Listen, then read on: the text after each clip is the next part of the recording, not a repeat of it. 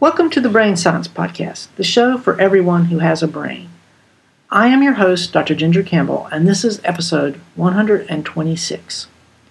This month we are talking with Dr. Andy Clark about his new book, Surfing Uncertainty: Prediction, Action, and the Embodied Mind. The key idea of this book is that the main thing our brains do is prediction, and specifically our brains try to predict incoming sensory signals. This is not a new idea, but in Surfing Uncertainty, Clark integrates this approach with the embodied approach that we have emphasized in several recent episodes. If you're new to the show, these ideas might sound somewhat intimidating, but during our conversation, it will become clear how these ideas help us understand things about our day-to-day experience. Before we get into the interview, I'm going to play you a short snippet to give you a feel for this idea. Okay, just as an example of the way in which apt prediction can really impact perception, what I thought I'd do is just play you a file of what's called sine wave speech, a sound file, see what you make of it, and after that, I'll alter the generative model that you bring to bear on the situation, and then you can listen to the file again. So here we go.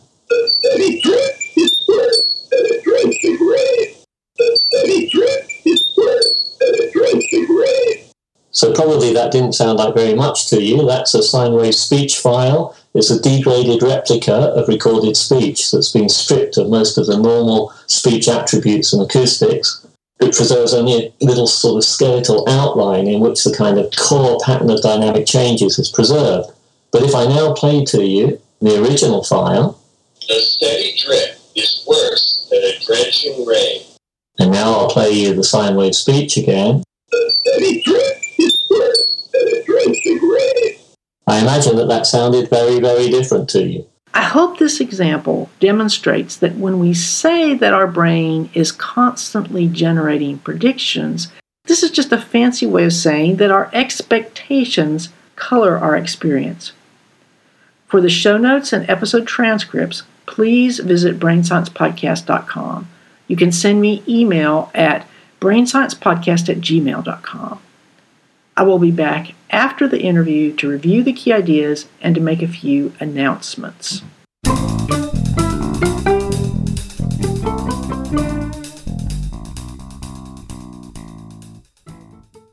Andy, I want to welcome you to the Brain Science Podcast. I've been a fan of your work for several years, so I'm really glad you had time to talk with me today. I'm delighted to be here. Thanks so much for having me. You're welcome. Will you start out by just telling us a little bit about yourself? Well, my name's Andy Clark. I work at the University of Edinburgh. My main interest, I guess, has been, one way or another, in embodied cognition. So in my career, I started out being interested in work in artificial neural networks. I then became interested in the limitations of that work.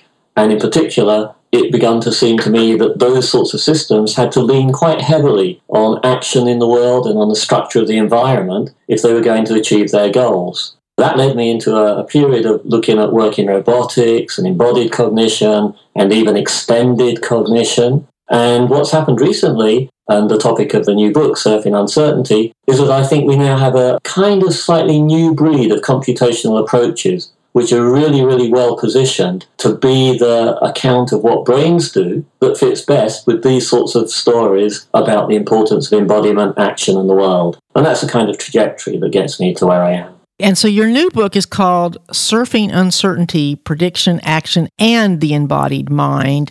It seems just at first glance a slight departure for some of your previous work. Can you just give us a brief overview? Yeah, it can seem like a departure. I think it will seem less of a departure to people that were familiar with my really early work on artificial neural networks. But people that are familiar with me as one of the architects of the notion that minds are extended into the world and that embodiment is what we should really be thinking about when we try to understand the mind, they might kind of think to themselves, well, this seems to be mostly about brains, so what's going on here? But in fact, I think this is just a part of the mosaic that work in embodied cognition has been most seriously missing over the past 10, 15 years. Basically, what I think this provides is an account of what brains do, which is a kind of perfect partner for embodied, action-oriented accounts of what it is that minds are all about, if you like. So it's basically supposed to be a story about brains, which is an ideal partner for the sorts of stories about minds that I've been working on for about the last 20 years. What's the overriding idea of this book, then? Yeah, so basically the overriding idea is that brains are prediction machines, that brains are multi-level, multi-area machines whose primary task, if you like, or at least one of their main tasks, is to try to predict the incoming streams of sensory information as they arrive.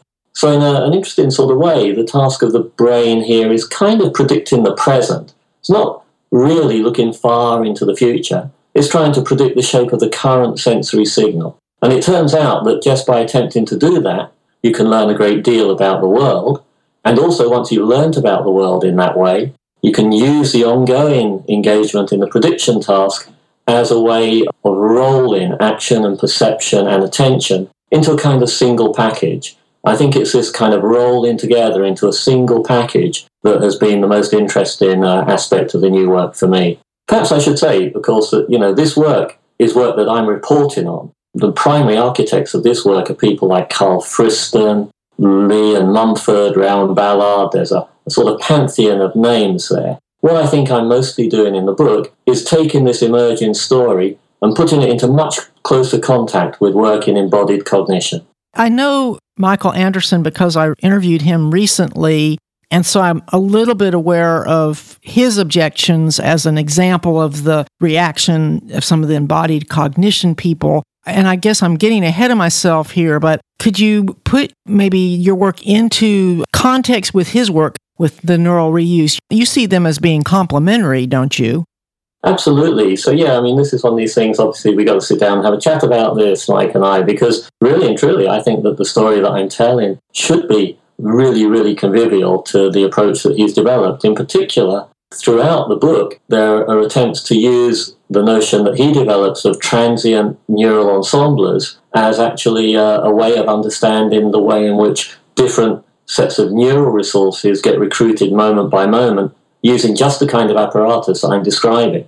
So it seems to me that the objections here are more kind of cosmetic than deep. Often the way that these stories are described can make them sound much more like old-fashioned information processing stories. But I think that's actually just a mistake, that in fact these are dynamical, self-organizing stories that have all of the properties that people like Mike Anderson and others have been looking for.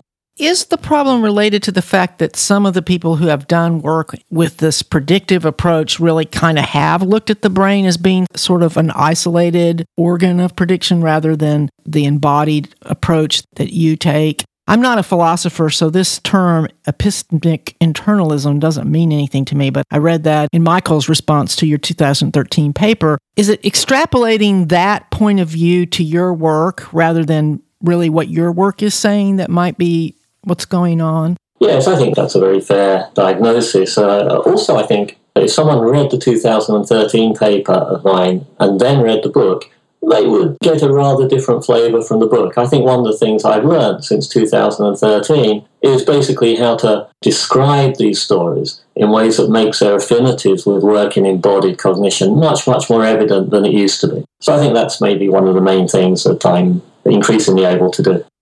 Okay, well, we'll try to do that some today in our conversation. Obviously, I think I sort of got this sort of backwards, and I apologize, but I was looking at that paper because he had just sent it to me, so it was kind of on the top of my brain. I apologize. So before we can get into some of the details of this whole prediction approach, I was hoping that we might, for the sake of my listeners who are totally new to this work, start out by explaining some of the terminology that you use in the paper.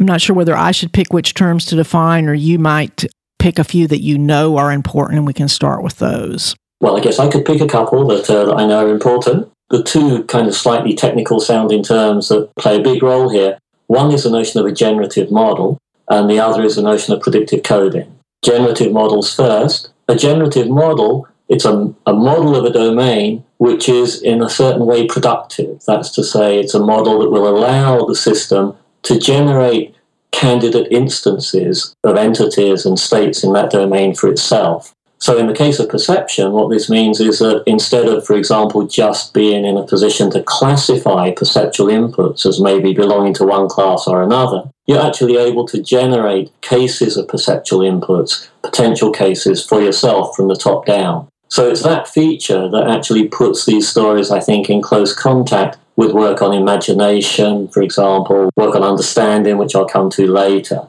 So that's part of the story, the notion of a generative model, which is to say, just one more time, I guess, it's a body of knowledge that enables you to systematically construct for yourself the kinds of events and states of affairs that the domain tends to present to you. This would be the part that generates the top-down signals? That's right, yeah. It's a structured body of knowledge, familiar from many, many different kinds of approach that is capable of constructing instances in the domain. A grammar, if you like, as a kind of generative model for language itself. Right. The other slightly technical term that I wanted to put on the table here is predictive coding. So you've got the model in place here, which is attempting to do this top-down prediction task all the time. What that means is that it's trying to predict the barrage of sensory information as it hits the system. There's a question then, well, what happens when the top-down predictions meet the incoming sensory information or the sensory barrage? And predictive coding is one particular story, which may or may not turn out to be right, about what happens when those two things meet.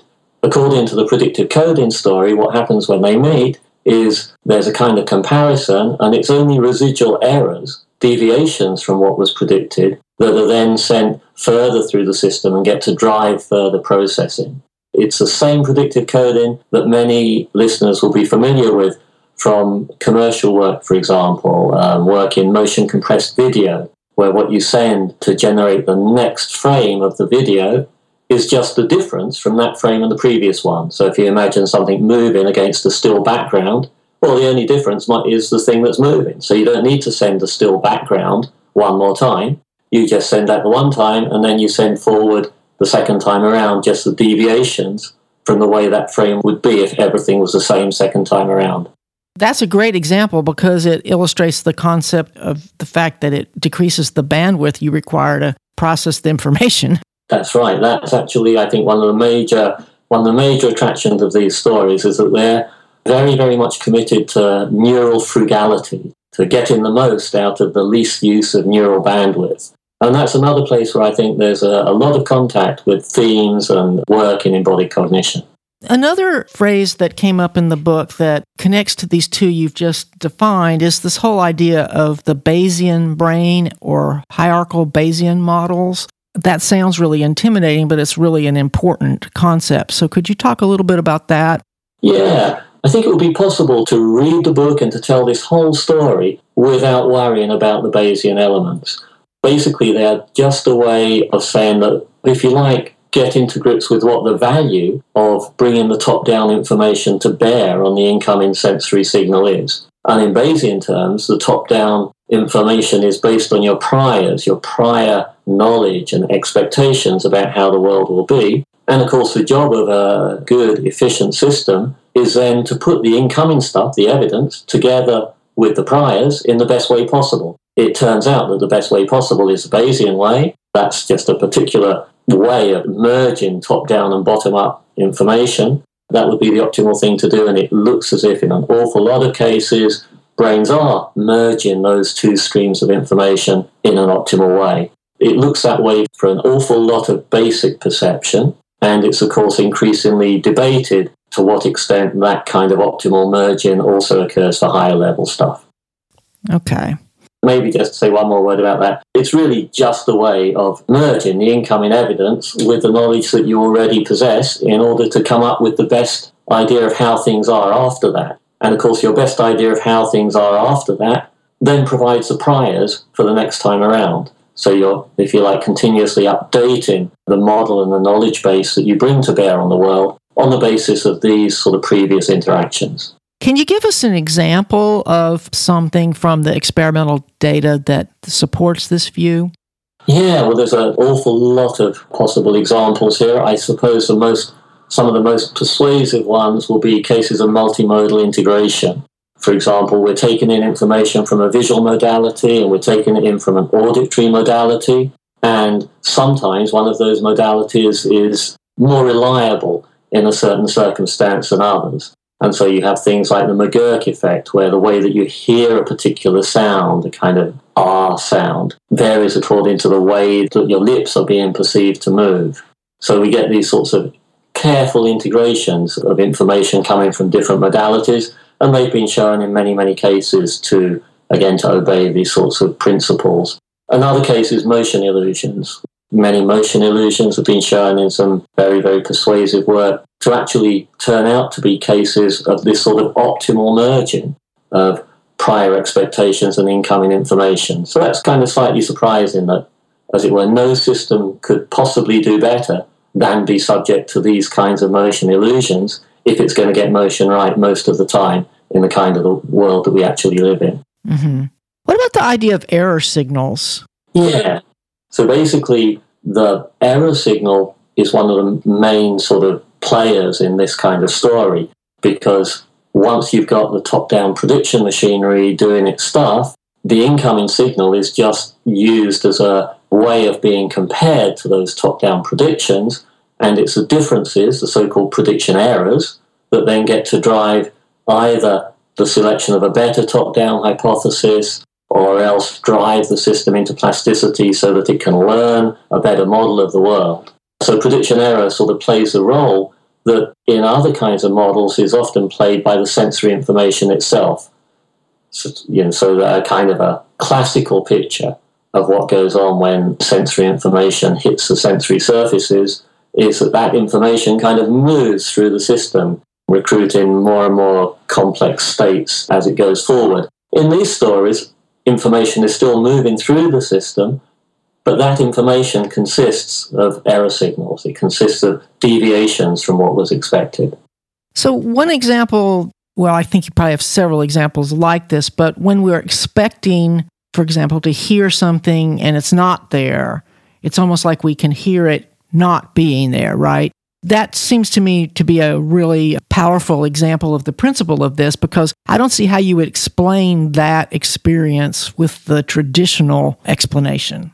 Yeah, I think that's right. There's a whole range of common experiences I think are rather nicely illuminated by this kind of story. For example, if I touch the lever on my chair that would normally make my office chair go down, but it's already in the down position, I seem to start to experience a kind of going down this, and then it turns out I'm not going down at all. But in many, many cases, it's as if we experience the onset of something which was highly predicted, even when that thing is not actually present. And of course, this is actually has a kind of downside as well. I think some people may have seen the entry by Lisa Feldman Barrett in New York Times recently, talking about cases where someone might misperceive someone as going for a gun when in fact they're just carrying a mobile phone or something. If they're in a situation where, for better or for worse, for good reasons or for bad, they're just strongly predicting that the person might be someone that's about to draw a gun on them.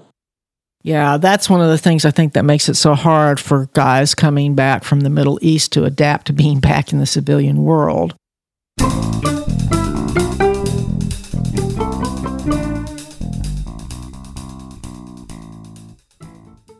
How does attention fit into your framework?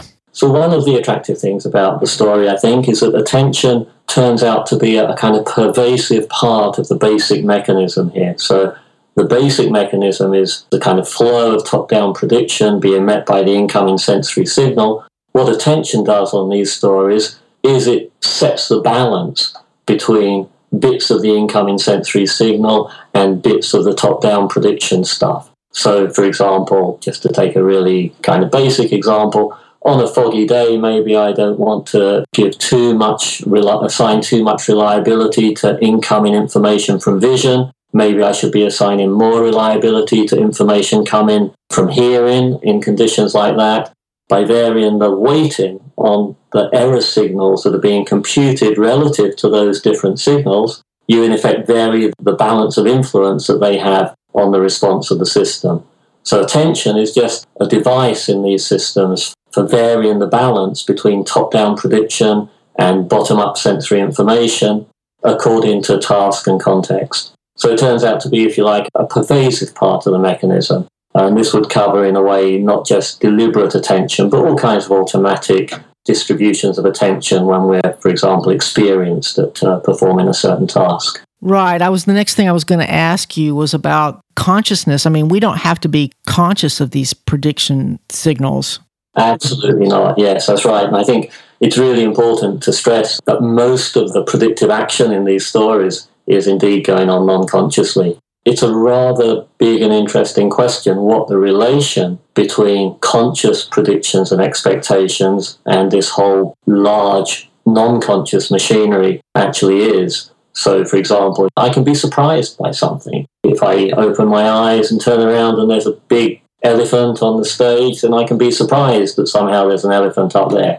In a sense, then, that means that the elephant wasn't predicted. But for me to experience the elephant at all means that after an initial flurry of error signals, an elephant on stage was what the bulk of my neural systems thought was the least surprising thing possible.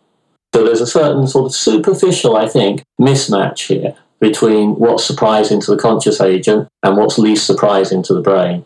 Good. So then what happens when we're imagining something rather than actually perceiving it?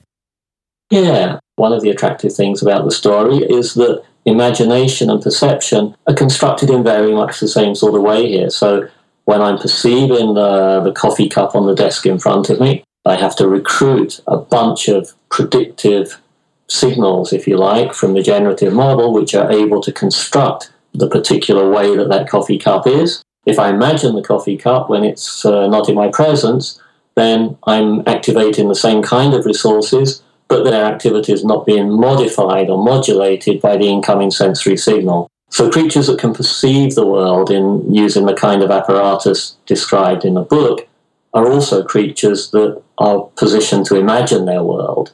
I don't think that means they can deliberately imagine their world. I suspect that's a kind of additional capacity that perhaps only a few animals have. But certainly if you can perceive the world using this sort of equipment, you'd be the sort of thing that could imagine stuff, could dream things, etc. Yeah, I certainly think my dogs are anticipating various things that we do during the day.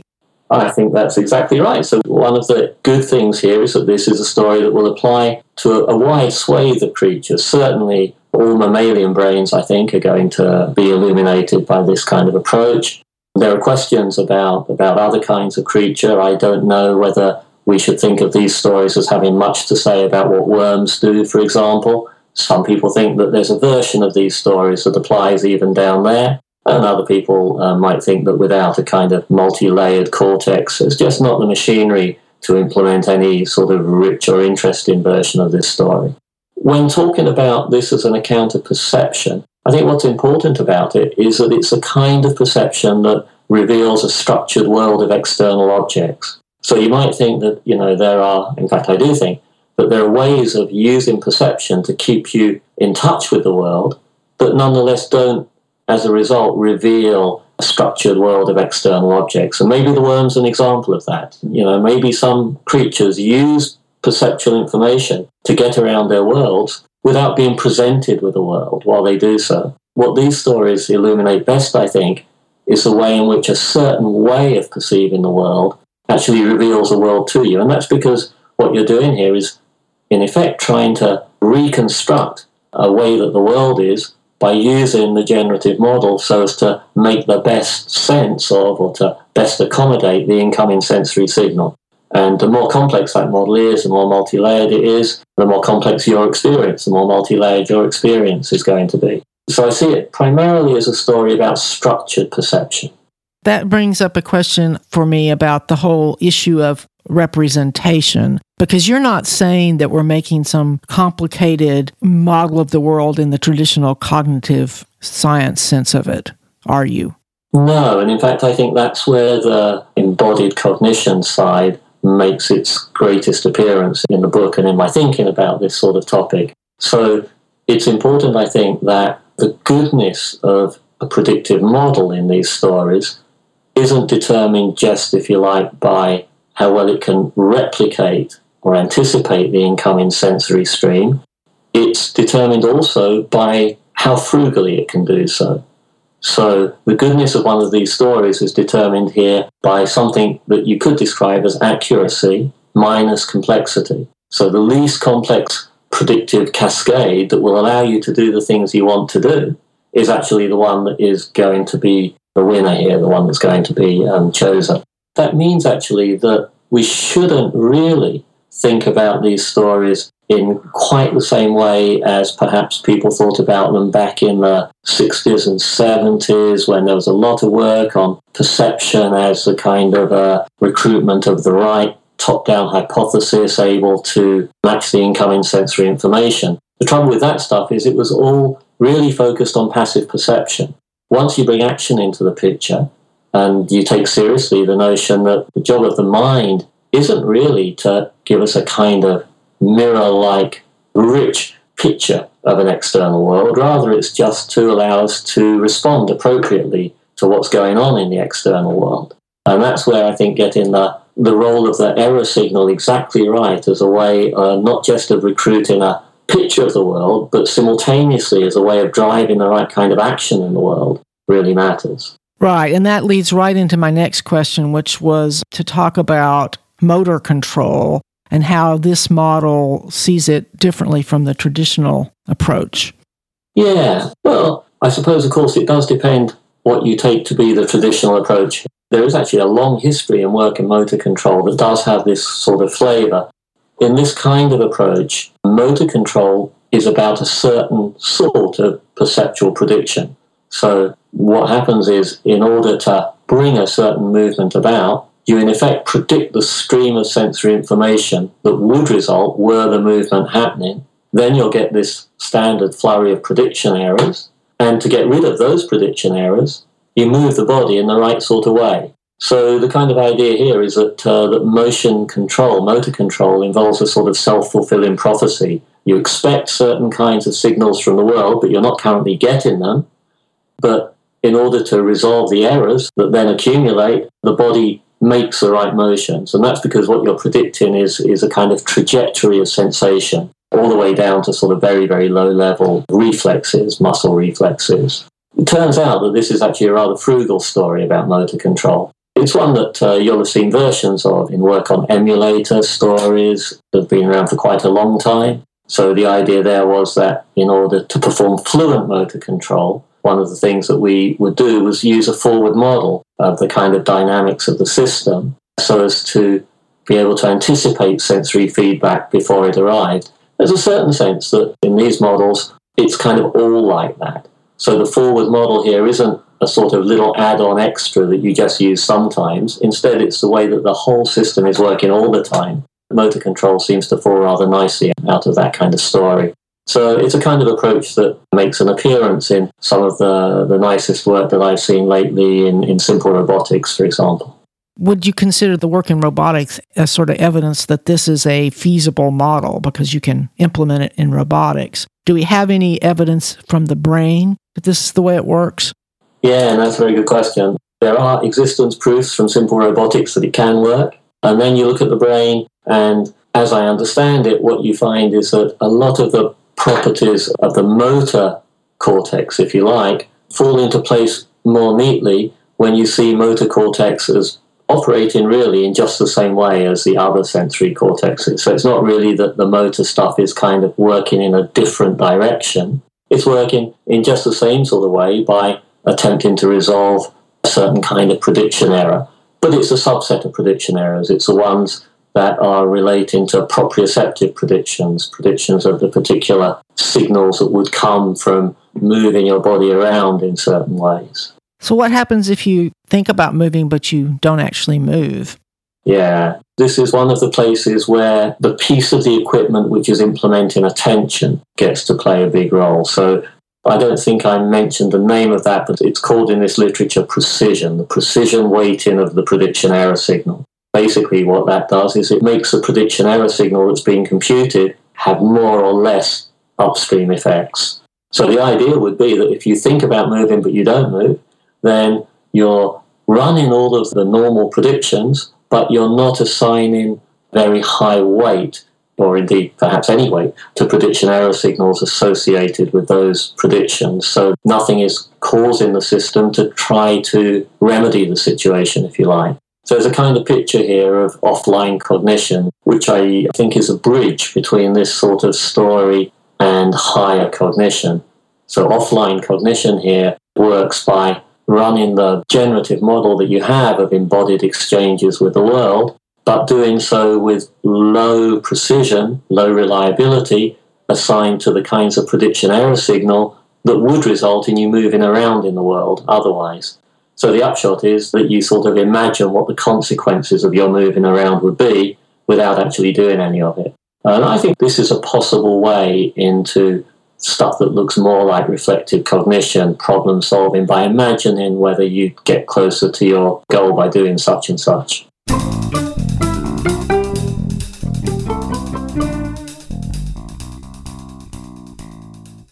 The Brain Science Podcast is sponsored by Audible.com, the world's leading provider of downloadable audio in many genres. Many of the books featured on the Brain Science Podcast are available from Audible. This month I'd like to suggest the book Anxious, Using the Brain to Understand and Treat Fear and Anxiety by Dr. Joseph Ledoux. Dr. Ledoux is well known for his research about the amygdala, and I'm working on trying to get him to come on the show. If you aren't already an Audible member, you can get a trial subscription by going to audiblepodcast.com/brain science.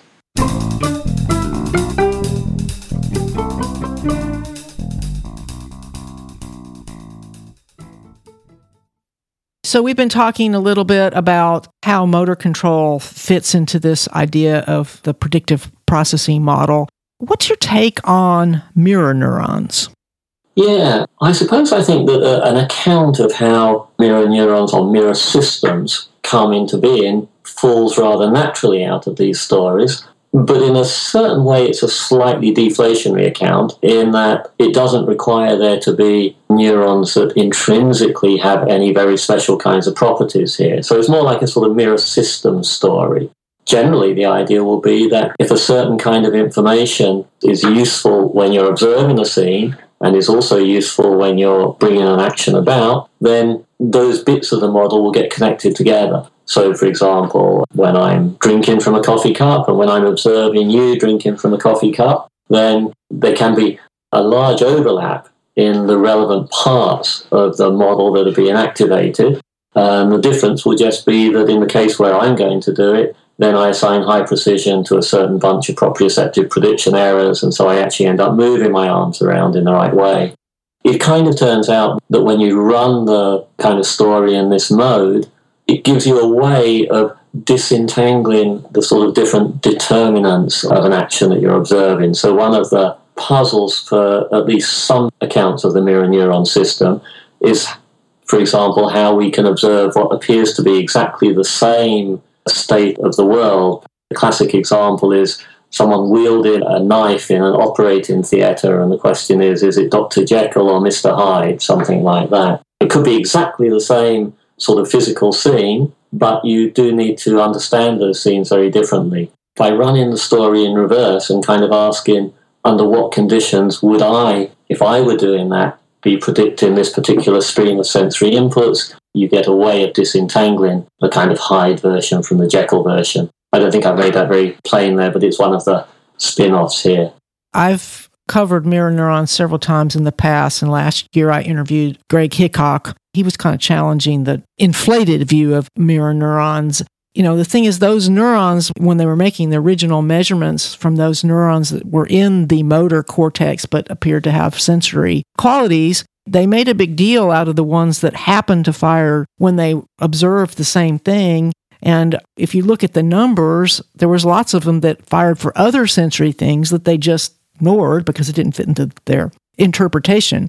But instead, I think that it sort of fits into the fact that you emphasize in the book, it's not like motor and sensory are really separate. I mean, they're both using the same cognitive resources. Yes, I think that's the underlying story here, is that a single generative model, if you like, is being used to engage these different kinds of resource. And then we shouldn't be surprised if we see a neuron firing to a sensory input, even if it's in what we have traditionally called the motor cortex. I think that's right. I think that distinction between sensory and motor cortex is one that has more to do with the kind of way that we kind of naively divide up our own behaviors in the world. That, sometimes we're perceiving the world and sometimes we're acting in the world. But if this story about the underlying machinery is right, then it's really one big rolling perception-action machine that is constantly engaged in the world. And that being the case, we shouldn't be at all surprised to find states of what appear to be one of these machines are highly correlated with states of what appear to be one of the other machines, because really it's just one machine all along. One of the things that I enjoyed about reading your book was that as you're describing the various examples, it fits so much of our intuitive experience. Like when you're learning how to do something, you really learn how it feels to do it. You'll go like, oh, that felt right. The fact that we're trying to reproduce a predicted proprioceptive signal, to me, that just intuitively feels like it makes sense. Yeah, I feel that way about it too. I don't know for sure whether that's just because I've been steeped in this story, for 4 or 5 years now, but it really does seem to me as I move around the world that what I'm constantly in the business of doing is trying to predict my own streams of sensory input and also to predict the streams of internally generated sensation as well. So another big bit of the emerging story here is moving to think not just about predicting the stuff that is coming at you from the external world, but also predicting the stuff that's coming at you from inside your own body, so-called interoceptive prediction. And it's quite possible, I think, that when we begin to get a better picture of how interoceptive prediction and exteroceptive, the stuff coming in at you from the world, prediction work together, that might be a stepping stone towards a better understanding of why it feels the way it does to be a human being, knowing the world and moving around in the world. That's to say, it might be a step on the road to a better understanding of consciousness.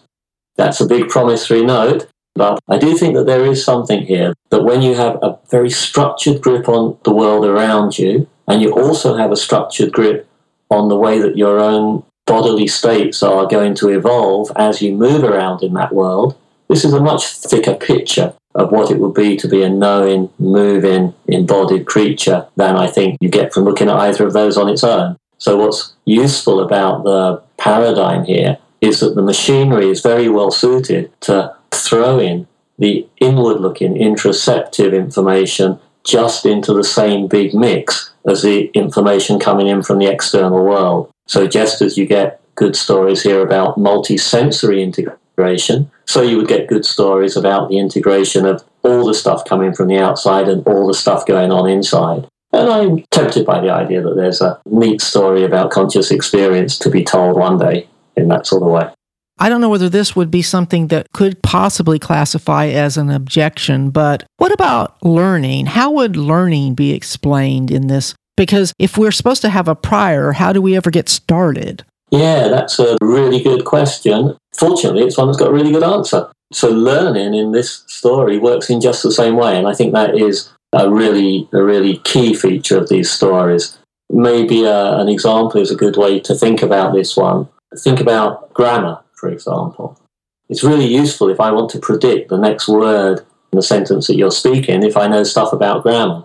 But a really good way for a machine learning system to learn a lot of stuff about grammar is for it to try again to predict the next words that are coming at it in a big corpus of sentences.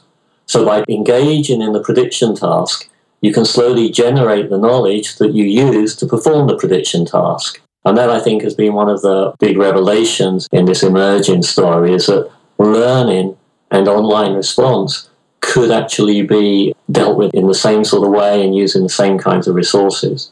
At the same time, maybe I should just enter a little caveat there, there's quite a big debate here about whether or not online perception is using the prediction task in the same way as learning is, for example. So some people think that learning is really very driven by the attempt to predict stuff, but that one of the things that learning might do is install much faster and more frugal ways of responding to the incoming stuff, so that maybe you don't need to do so much prediction in order to use that signal in the right sort of way. And I think that will turn out to be fine. I think that will fit in as part of the kind of frugal version of the story here. But it's certainly worth stressing that prediction, I think almost certainly, plays a really big role in learning. And what's really up for grabs now is the role that it plays in moment-by-moment online response. One of the interesting examples you talked about in the book of a possible thing that this approach could explain would be the problem of choking. Yeah. Now, that is a little bit of the book that I don't have a lot more to say about. It's a conjecture that is made, I think, by Carl Friston in one of those papers. And the kind of thought would be that choking in sports, where, for example, the golfer gets the yips and can't quite get the fluidity of stroke, is in some way a sort of disorder of attention. And what that would mean here is that it's a misassignment of precision. So as you deliberately start to think about stuff, then you may upset all of those automatic assignments of weight into different aspects of the prediction error signal that would otherwise be happening, and it would disturb your performance. So there's a kind of account of choking here, which is perhaps a little bit like the accounts that seem to be emerging here of stuff like functional motor syndrome, cases where people have physical problems or pains or apparent paralysis of a hand or a limb, but the doctors can find no good physical cause for that. One of the interesting things, as I'm sure you know, about some of these cases,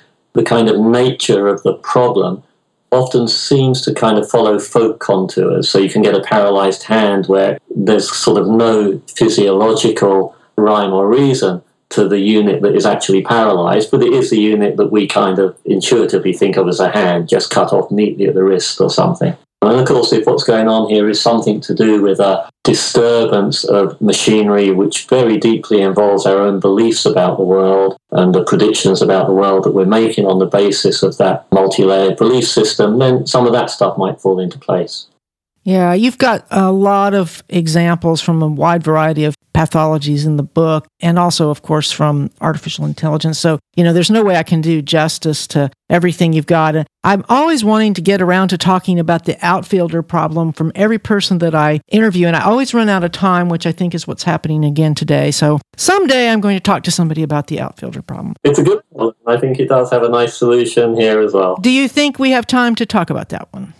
Yeah, with the outfielder problem, it's kind of classic example from the embodied cognition literature of a very fast and frugal method for running to catch a fly ball in baseball. So a ball that is flying high in the air, heading for the edge of the field. And there are some rather simple solutions. You run so as to keep the image of the ball hanging stationary in the sky. That's to say you cancel the optical acceleration of the perceived optical acceleration of the ball. You're in the right place to catch the ball if you keep running, to maintain perception within those boundaries, if you like. And it's often seen as if this might be an example where perception's playing a very, very different kind of role. Instead of firing up a complicated world model, you're just using perception to get enough information into the system to solve the problem in a very sort of frugal way. The way to think about that, I think, here is that this is a case in which you recruit the shallowest predictive model that will solve the problem. You predict that the ball will remain apparently hanging stationary in the sky as you run, and every time you get error signals with respect to that prediction, you do a little bit of sort of motor action to cancel out that error, and as that cycle rolls along, you'll end up solving the problem. So I think what's interesting is that I don't think that's actually a different class of solutions altogether. It's often been presented as if somehow these are the sort of frugal ecological solutions, and then there are the heavy-duty model-based solutions.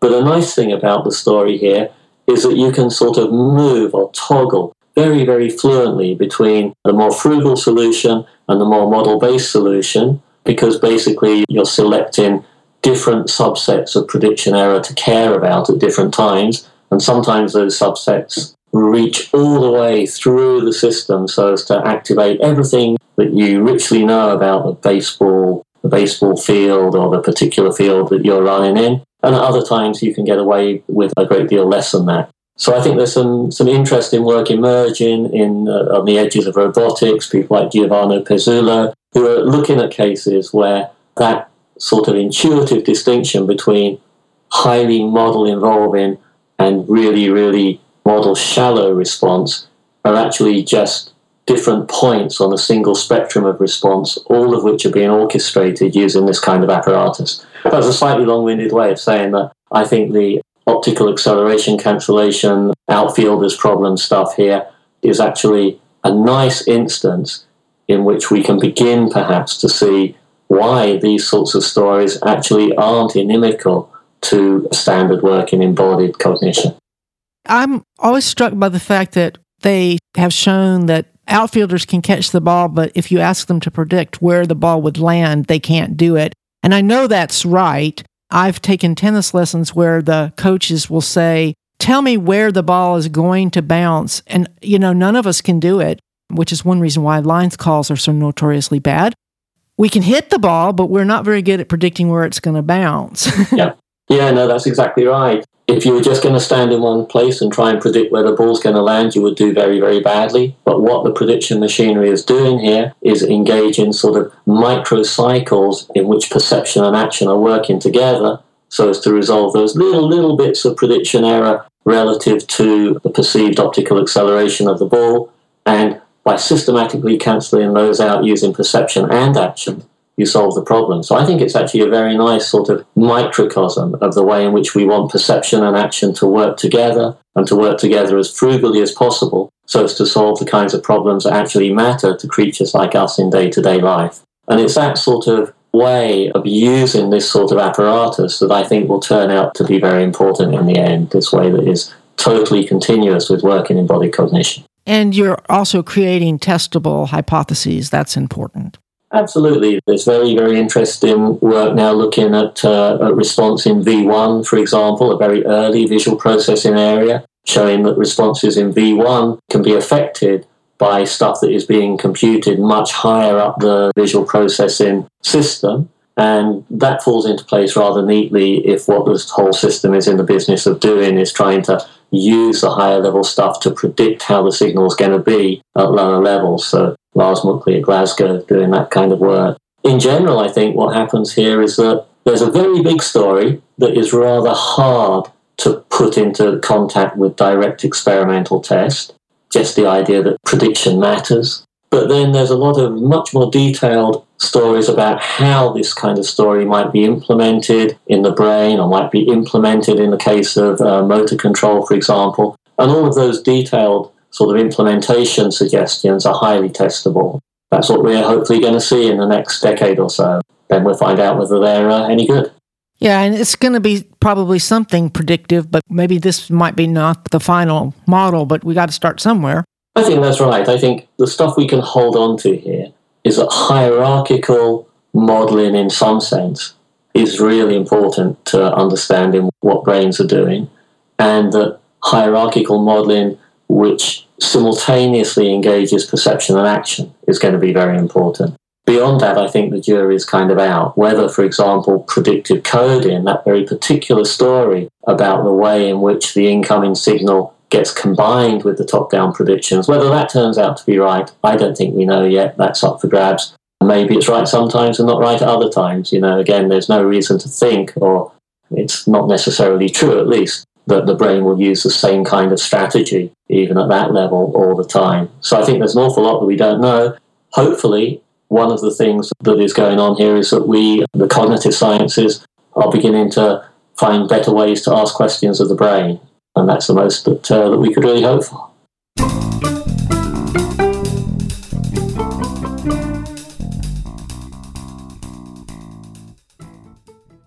Is there anything else that you'd like to talk about before we close? Only one thing that I can think of, although I'm sure that there are really, really lots, but one thing that springs to mind is there's a very, very common worry about these sorts of stories, which is called the darkened room worry. I think it's worth just saying a word about why I think that worry is not actually a genuine worry. So the worry is, if brains are in the business of trying to predict the sensory signal all the time, then why don't we just take the simplest way out and lock ourselves in a darkened room somewhere so that our brains can carry on predicting the lack of sensory stimulation until we sort of eventually die. So the idea is you give the predictive brain all that it could possibly want, but you, the agent, end up dying very rapidly as a result. Is that a sort of reductio ad absurdum of the story? I think it's quite important to see why nothing like that is an implication of this kind of story, because what we predict is going to be determined very much by our needs as an evolved adaptive creature. And so brains like ours are not going to be the sorts of brains which really can predict staying in a darkened room until they die. Maybe at the very top level, if I was locked in a darkened room, I might start to expect that I'm going to stay there until I die. But if these stories are right, there'll nonetheless be whole swathes of activity which are perhaps best interpreted as you really expecting that you're going to get out, you're going to get fed, and continuously taking action in order to try to do so. Another way to look at this maybe is that one of the things that we will endemically predict, if you like, is change, that we don't predict that everything will just stay the same. The kind of world we live in is a world in which sensory stimulation is constantly changing, so change is what we expect. So I think that the simplest versions of the darkened room worry, I don't think are ones that we have to worry about. There are some more complicated versions which are sort of, how do we explain the attractions of novelty and play and exploration? They take a little bit more explaining in these sorts of frameworks, but in fact, they also turn out to fall into place quite nicely. Yeah, because one thing we didn't talk about that you mentioned in the book was how the brain is restless. I mean, we know that the so-called default network of the brain is always active. It's not like our brain just sits here waiting for stuff to happen. That's right. One of the implications of the story, or at least one of the interpretations that I think has quite a lot going for it, is that the resting state and spontaneous cortical activity in general is kind of a reflection of the overall generative model that you've got of embodied exchange with the world. Maybe what you're seeing when you see spontaneous cortical fluctuations, for example, is a way of sort of exploring around the edges of your current best model, that generative model of embodied exchange with the world. So maybe there's a little story to tell there somewhere about creativity, discovery, that by exploring at the edges of that model, you can actually discover things about how the world might be, get some of those sort of aha moments going. Yeah, and then sensory deprivation makes people crazy, so... Well, that's right. And again, that is one of the things that we just least expect. There's so many levels of our ongoing prediction machinery do not expect no change at all. No change, no information. That's a very strange state of affairs for human beings to inhabit.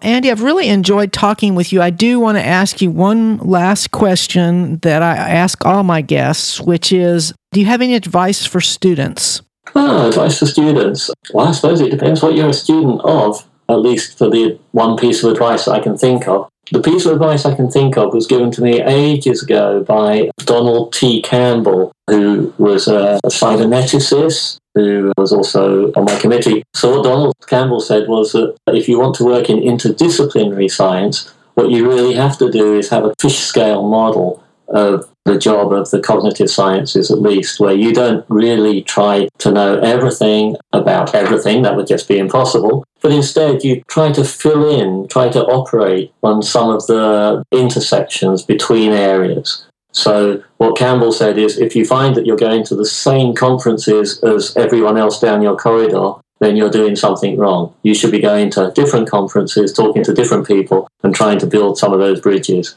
I don't know if that's actually advice for everyone, but for people working in interdisciplinary cognitive science, it seems like quite a good piece of advice.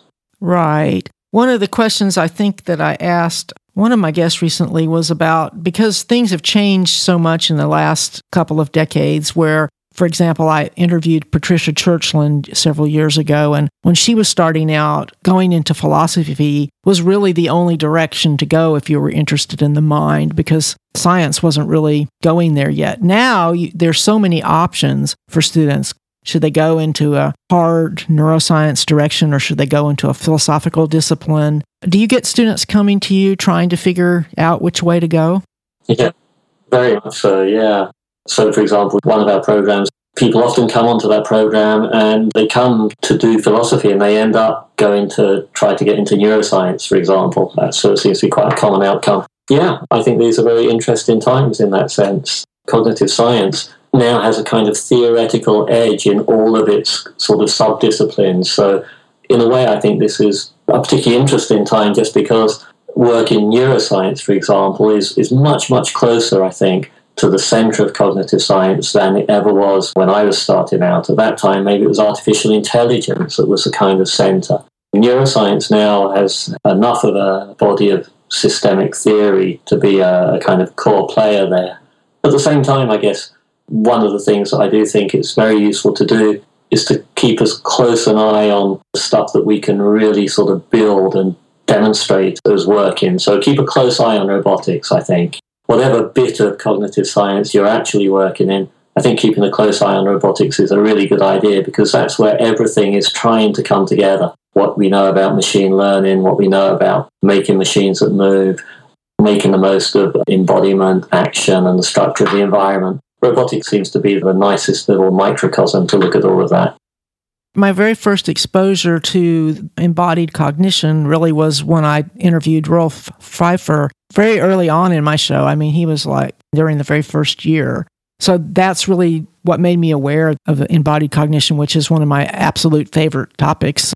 You know, when we see a little robot that starts off nice and plastically using heavy-duty predictive resources, but then applying them in the most frugal way to do the things it needs to do, then I'll believe this story for sure.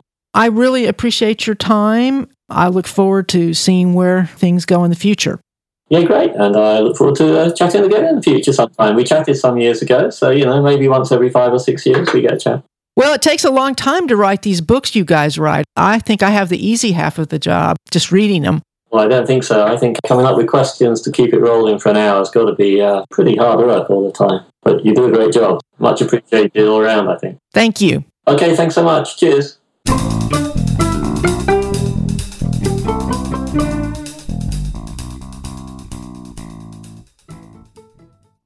The basic idea of Andy Clark's latest book, Surfing Uncertainty, Prediction, Action, and the Embodied Mind, is that the main thing our brains do is prediction.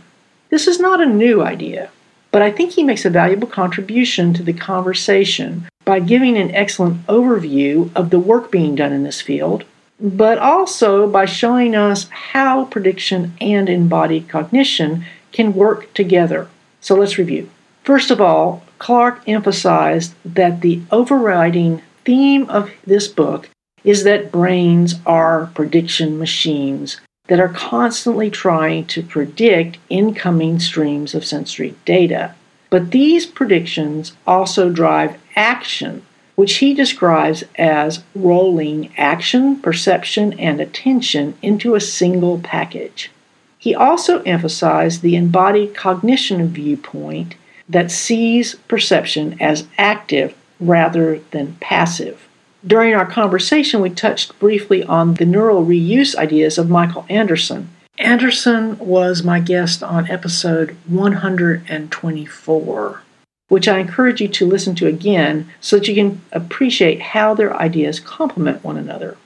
It's easy enough to propose that the brain is a prediction machine, but to figure out how that might work in the real world, we need a few technical terms. The two Clark felt were most important were generative model and predictive coding. A generative model is just a systematic way of producing or generating predictions. For example, grammar is a generative model that helps us to predict what words are most likely to appear next when we are listening to someone talk. So, the generative model is the method for producing the top-down signals or predictions that are then compared to the actual incoming sensations. Predictive coding is a method for describing what happens when the top-down predictions meet the incoming sensory signals. Clark emphasized that this is not the only possible mechanism for describing what happens, but it is one that he feels has a good chance of being at least partly right. The key feature in predictive coding is that when the prediction and the actual signal meet, the result is what he called a residual error signal, and it is this error signal that actually gets propagated up to the next level. He emphasized that one reason that this is attractive is that it is computationally frugal, which means it requires less bandwidth. He compared it to the idea of video compression, where the signal that is transmitted contains only information about what is changed instead of the whole image. This contrasts sharply with conventional models of sensory processing, which see the signal as becoming increasingly complex as it progresses through the cortex. For example, the traditional view says that in the primary visual cortex, all there is information about things like edges and directions, and then that the world that we experience is gradually constructed. Another technical term that we only touched on briefly was Bayesian logic, which is a powerful method that uses prior knowledge to make predictions.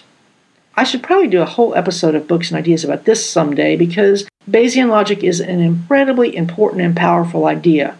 However, for the purpose of today's conversation, just remember that there is a lot of recent evidence that the brain may use a similar process as a part of its predictive machinery. I encourage you to read Surfing Uncertainty if you want to learn more. I asked Clark about attention because this is another important topic in cognitive neuroscience. In his predictive coding scheme, the role of attention is to determine which incoming signals are given priority. So, for example, if one is imagining doing something but not actually doing it, the brain is going to ignore the incoming sensory signals which don't match. But if you're trying to actually do the activity, then these signals become very important and lead to the error signals that you use to adjust what you're doing so that you can perform the activity correctly. This idea touches on the beauty of Clark's proposal. Here we have a model that can potentially explain a wide variety of human experience, including everyday perception, imagination, action, and even why we sometimes experience things that aren't actually present. Another thing I like about this model is that I can see how it can apply to animals with different levels of cognitive ability. The machinery of predictive coding is generic and assumed to be present on multiple levels. Most of our brain's predictions are outside our conscious awareness, which is one reason why we can be surprised by something like the sudden disappearance of a sound. But this also means that while most animals may not be able to imagine the way we can, their brains probably rely on much the same mechanism as ours. Clark touched briefly on the debate over whether brains are even necessary, since it is definitely possible to realize these principles in a very simple neural net. This was one of those episodes that contains a lot of detail, so I want to remind you that you can get a transcript of this episode at brainsciencepodcast.com. Surfing Uncertainty is not for everyone, but I do highly recommend it for anyone who has read Clark's earlier work, to students, and to anyone who wants to get into the meat of these ideas. It's also a great introduction to the literature of this emerging field. Next month's episode is going to be a new interview with Dr. Fabrizio Benedetti, the world's leading researcher of the neurobiology of placebos. I recently reposted his interview from 2010, so I'm really looking forward to getting an update on his research. If you'd like to get the show notes for this episode automatically, just sign up for the Brain Science newsletter at brainsciencepodcast.com. You can send me feedback about this episode or anything else at brainsciencepodcast@gmail.com.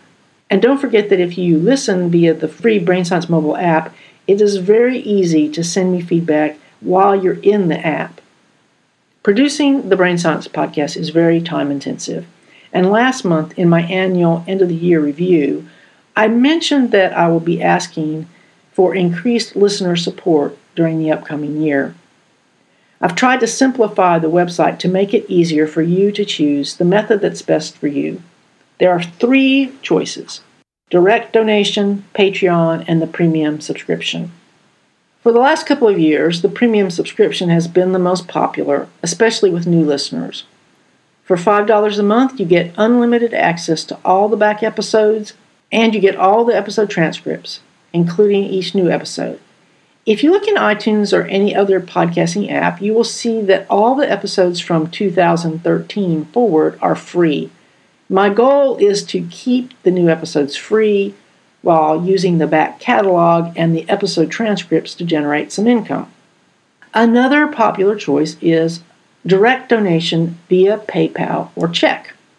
This is best for those of you who want to give a single lump sum. Finally, the newest option is Patreon.com, which allows you to make a monthly pledge to support various projects, including podcasts. I'm hopeful that this will be convenient to those of you who want to support the show but don't really want or need the premium content. To pledge via Patreon, just go to patreon.com/Doc Artemis. Patreon is spelled Patreon. Doc Artemis is DOCARTEMIS. To get more information about any of these options, just go to brainsciencepodcast.com/donations. Of course, I realize that some of you can't afford to support the show financially, but you can still help by telling other people about the show, either in person or via social media. Don't forget that we have an ongoing monthly drawing for a free year of premium. All you have to do is send me a screenshot of any review you post in iTunes, Stitcher, or your favorite app store. Just send it to brainsciencepodcast@gmail.com. As the Brain Science Podcast enters its 10th year, I want to thank everyone who has been listening all along, and even those of you who have just started, because if it wasn't for you, the show would not continue. So thanks again for listening, and I look forward to talking with you again very soon.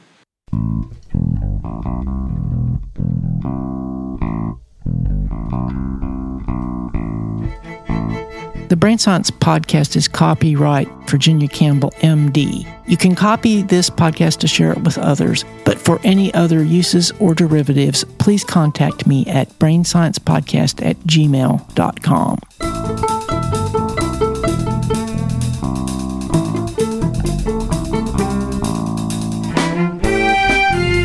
The new theme music for the Brain Science Podcast is Mindfire by Tony Catraccia. You can find his work at syncopationnow.com.